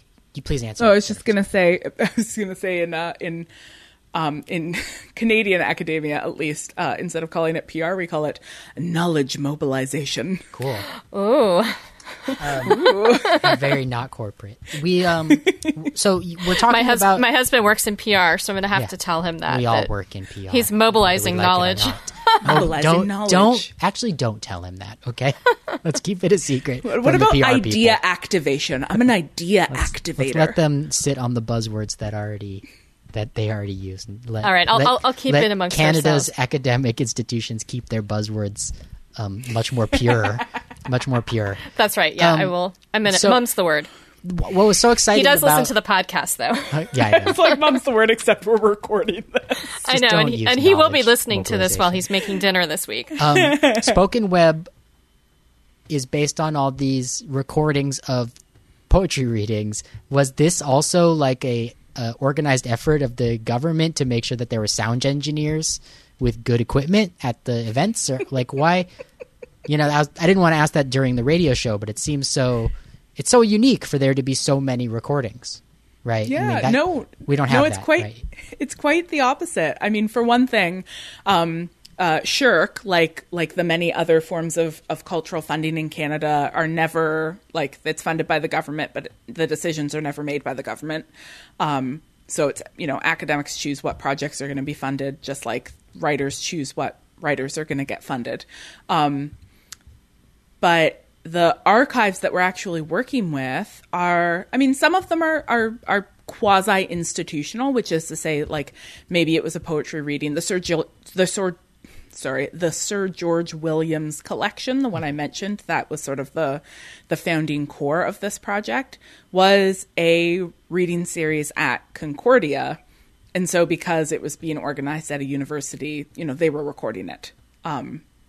And so, you know, sometimes it was like there was an institutional setting that motivated people to record it. But a lot of the time it was just like, you know, amateur audio recordings, or it was a thing that was becoming popular in the community, or it was an early version of like, we know some people we wish could be here can't be here, so we're going to record it and then send them a cassette tape so they can hear it. You know, like a lot of this...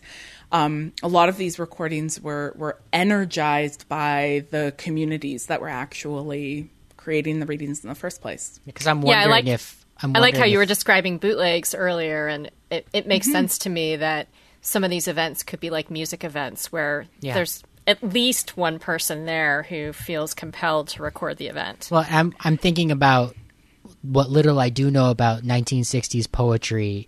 And like the, you know, like Patti Smith comes to mind. Like here's someone who was a rock star in poetry in the United States around the same time period. And how many of Patti Smith's poetry readings were audio recorded with the same, you know, with the same thoroughness as what you were talking about in Canada? Is there a difference, or is it just my not knowing the answer? You know, we know that there's a recording of Howl that's very famous, so I know some things about poetry. I mean, I'm just thinking about fan culture, and that there are folks who are going to go out and record every poetry reading by their favorite poet. Are you familiar with the Penn Sound Archive? Nope. No. So if you're looking for American examples, the Penn Sound Archive, which is at the University of Pennsylvania, kind of like, you know, it predates spoken web by decades, and it kind of pioneered the idea of like creating audio archives of literary recordings. And so, like, you know, a lot of the people I've been talking about, because they're Canadian, you might be less familiar with them, but if you go to the Penn Sound Archives, you're going to find a ton of folks who you know about. Like, it's, you know, it's full of like Gertrude Stein and William Carlos Williams. Right. That makes sense. And people have been recording poetry as long as we could record things. Another thing I was thinking about during our show is just how I didn't find out until recently, till after my love of radio was developed in my adulthood, that a lot of American authors are famous not for their writings, but for their spoken performances of their writing. And then 100 years later, all we have left is their books, but that these people really made their living with their voices. And I was thinking about, like, David Sedaris has always had both. He's always had his books and his voice, and you really can't separate the two. Like, we didn't read David Sedaris's work until after we heard his voice on the radio, mostly. And I've seen David Sedaris read live, and it's so obvious that, like, that's sort of the venue for the writing. Even his diaries, you know, are better when you hear his voice reading them. You know who's another great example of somebody who's like absolutely this period, Montreal in the 60s, and is like probably more famous for his voice than anything else? It's Leonard Cohen. Right. Right? Who was a poet first and then a songwriter, and who part of what made him an icon is this like distinctive stentorian voice. That it's absolutely, you know, the fact that that voice was something that could be heard in a more widespread way because of radio is directly linked to his celebrity. Neat. I was also thinking about I learned something about. Should we let Hannah go, Eric? Oh, of course. I just feeling. Oh, is it time, Hannah? Sorry. It's just. I mean, it has been 2 hours. I'm just feeling. You know. My last comment is that I learned many years ago, after trying to read James Joyce and failing, that if you read James Joyce out loud with an Irish accent, especially his extremely challenging books, the ones that are so surreal, Ulysses and Finnegan's Wake. That if you read them out loud in an Irish accent, there's actually a lot more information that makes sense. And communally, right? Right. A lot of this work was not written to be read alone and silently. It was written to be shared communally and out loud. And there's some words, probably in Irish too, but there's some words that are pronounced the same in English. Maybe a word that's spelled a few different ways, but it sounds the same in English. But if you're speaking with a British accent, those words sound different, like Mary. And so there are these sort of cultural, regional differences too, where you wouldn't capture that. You wouldn't understand that when you were looking at the text, but if you were hearing it, it sounds different. 100%. Wonderful. Thank you so much for your time. And all we didn't talk about Twin Peaks, so I don't know if no. we teased it, but we did not deliver on That's the tease. true. So I apologies took up so much. for that. I was in such a good mood that I used my privilege to ask too many questions and didn't let Jennifer tell Hannah about That's okay. Well, I'll take 2 minutes. I was invited to be part of a Twin Peaks rewatch podcast, and so we haven't released any yet, but we're about to record our 5th episode. And I have to say, I'm getting more excited with each episode. That's great. Like, I was a little bit reluctant at first, or because it's 4 hosts, and I was a little bit worried about how that was going to pan out. And I'm the only woman also. But it's such a that show has so many layers that it's just becoming more and more interesting with each episode. And it's a lot of fun to talk about TV and film, because normally when I'm doing podcasts and radio shows, I'm talking about other things. Yeah. Are you, is it the kind of podcast that you can like listen to the first time you are watching Twin Peaks, or is it only for people who already know? Yeah, we had a lot of discussions about this because the two of the guys have watched it 10 bazillion times, know everything about it. I watched the first 2 seasons when they came out a long, long time ago, but I have not seen the new Showtime series, and I'm hazier about the details. The greatest work of art of the 21st century. Yeah, but I'm hazier about, plot points, etc., since it's been a while. So we decided that we're going to keep it focused on a singular episode at a time and keep it spoiler-free, which I appreciate since I don't really remember how things are going. And so the 2 people that know everything, sometimes they're having to like bite their tongue as me and this other person who's kind of rewatching it anew. We're making our naive comments, and they're like, "Oh my God, there's so much foreshadowing." And but I think it's cool because I like to think about the audience, and I like the idea that this could be something that a brand new watcher could listen to this and not have things spoiled. Well, that I have never seen Twin Peaks, and yeah, just not part of my cultural background. And rewatch podcasts will often be the thing that triggers me to go watch a series because I love following along with them so much. Very cool. Well, I will keep you posted if you have any posted. interest in watching. I mean, I remember vividly watching the first episode of Twin Peaks, when it debuted in my apartment in the dark and just being blown away.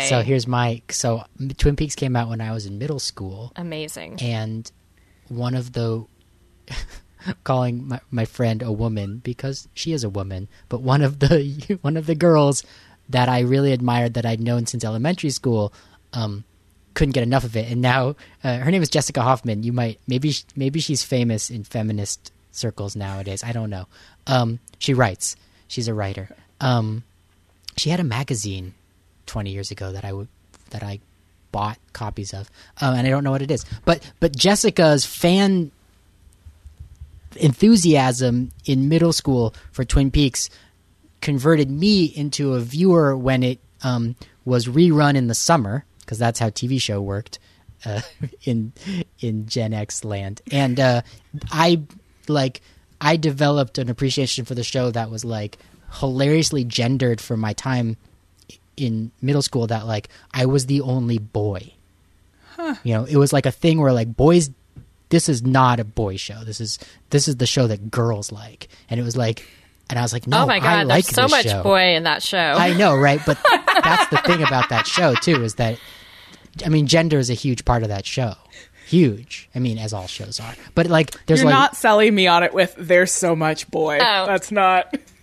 Well, no, I mean, gender is interesting. And in fact, the episode that we're about to talk about, recording an episode tomorrow, there's so much gender politics, and it's interesting. There are strong female characters and strong male characters. I mean, it's all the stuff that you would expect, Hannah. But it's also like, it's a surrealist satire of 50s, teeny bopper culture digested through a 90s TV show that was so before its time that it had terrible ratings, but it was a work of genius. That's why the Showtime it's a gothic soap. Yeah, the Showtime show is the greatest that like work. It's a real category, a gothic soap. Yeah, it's It is great. a gothic soap. The Showtime show is my favorite piece of art that's ever existed, because it really, David Lynch is a filmmaker who maybe is more responsible for like TV becoming a mature medium than anyone else, and then he had the opportunity to take that, and then TV got so good that it was that Twin Peaks. It's very influential, and but influential also, like, on teen TV. It's like, I'm a big weirdly, teen TV person, so I'm like, right. I'm interested in what influenced Twin Peaks, and then what Twin Peaks has also influenced. So I watch Riverdale, and Riverdale has so much Twin Peaks in it. But what I was going to say is that like Twin Peaks, when it was on, was so mind-blowingly highbrow, and then rewatching it after seeing the rest of culture, it's a pretty cheesy piece of television. Like, you start to wonder, and I do, like, oh wait, did they know that they were being this arch and ludicrous, or is it? I mean, I'm just think like in the world of Netflix, it doesn't read the same during the first. I don't know if you'd like it watching it for the first time, but the way we felt about it in the 90s, when there was like when nothing was good on television, like this was mind blowing. I think it totally stands up, and it makes me want to. I mean, already I'm rewatching a bunch of David Lynch movies because of watching Twin Peaks again. Because oh my God, like there's all sorts of intertextuality between other movies he's made and stuff on Twin Peaks. I read the book that came out after season 1. That was Laura Palmer's diary. That was written by David Lynch's daughter. Right.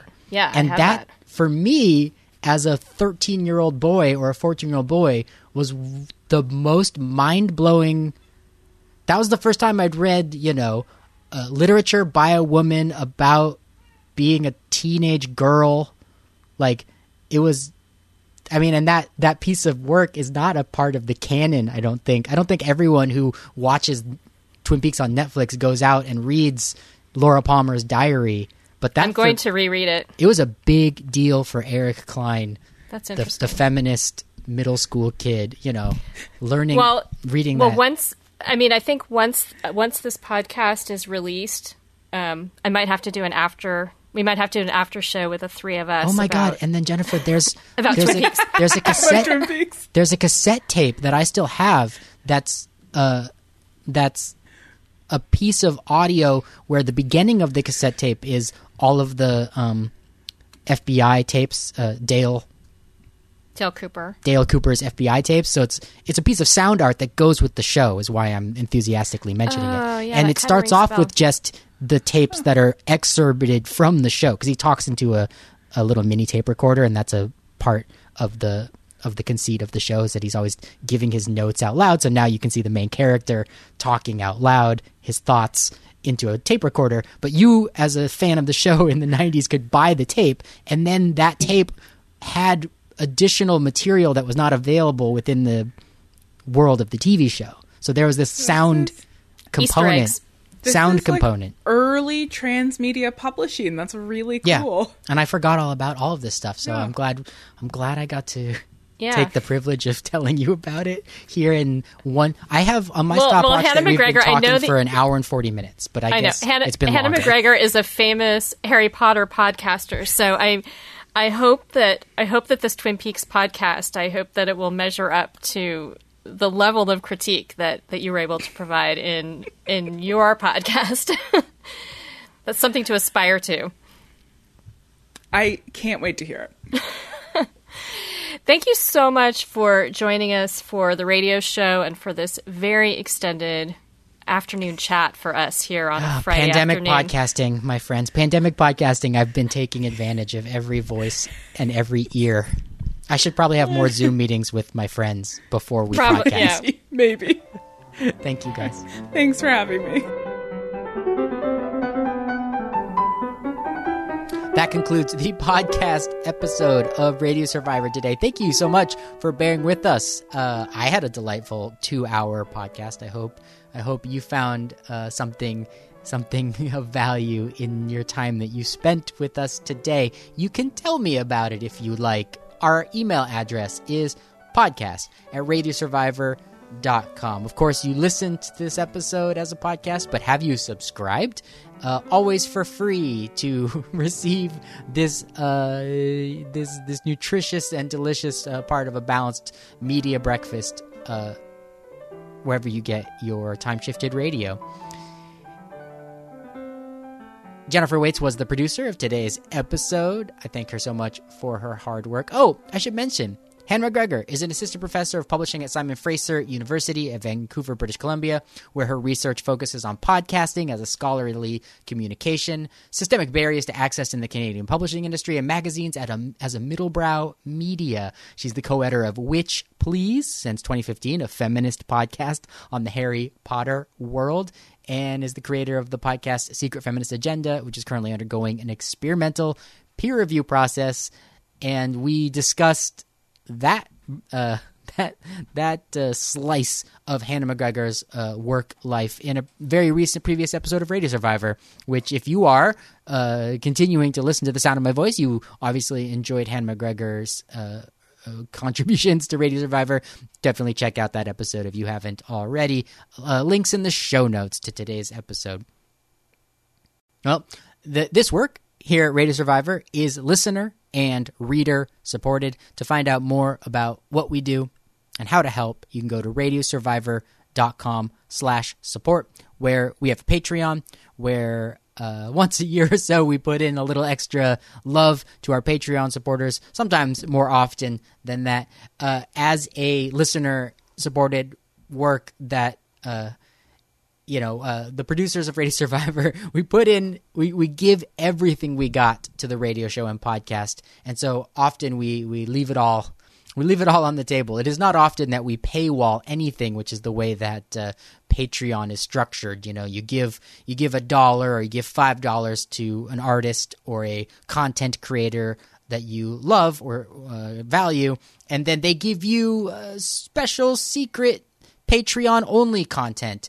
And that works really well for a lot of people in the creative community. I know that people on YouTube really put that to work, providing their audience a special stream of privileged content that's only for those Patreon supporters. Radio Survivor, the producers of Radio Survivor have really just focused on making sure that everything that we do for our listeners goes into the stuff that's available to the listeners, whether or not they pay for it or not.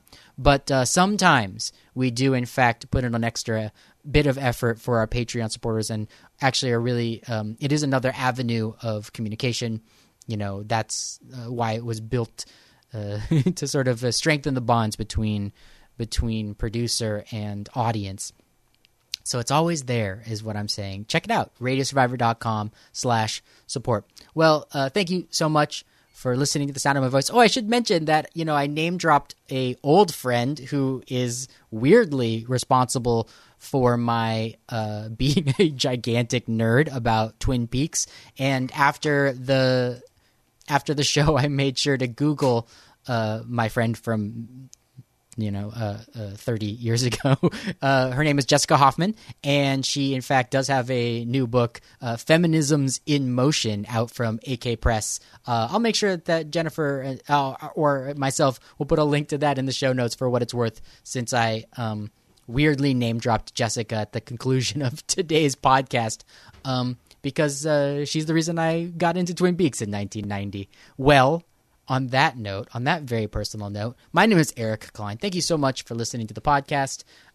Did I mention that this was also a radio show? We did an hour-long edit of the radio show, so you've tuned into the privileged bonus round of content. We'll be back next week. We are going to revisit a guest and a story that we began 1 year ago, which, as you're probably aware, we are now all collectively entering the 1 year anniversary of the pandemic changing our lives in the United States of America, especially, but around the world. Radio Survivor last year, in the month, especially of the month of March, we did 5 episodes in a row talking to leaders at different community radio stations, college radio stations, listener-sponsored stations, talking to those leaders about how they were handling the beginning of the pandemic. And then it's come up since then, but really we're going to go back to some of those guests in a handful of shows coming up in the following weeks, where we're going to ask them, one, how was your year? How was your pandemic year of community radio? And two, the topic that I'm most interested in is how do you keep the doors open, metaphorically, when they're literally closed? How do you include new volunteers? How do you make sure that the people who have the least amount of privilege still have the most amount of access to your community stations? Because the pandemic, as we know, has really amplified these disparities when it comes to the digital divide, and as well as so much else. And so we'll be talking with Nathan Moore, who helps run a college radio station in Virginia for the first round, and then I shouldn't say hopefully, it's booked. We'll be talking to Becky Myers, who runs a radio station in Alaska. That's a unique hybrid community radio station and public radio station. They carry NPR content as well as doing community content, and as well as being a very unique station situated in Sitka, Alaska. So I'm looking forward to those conversations.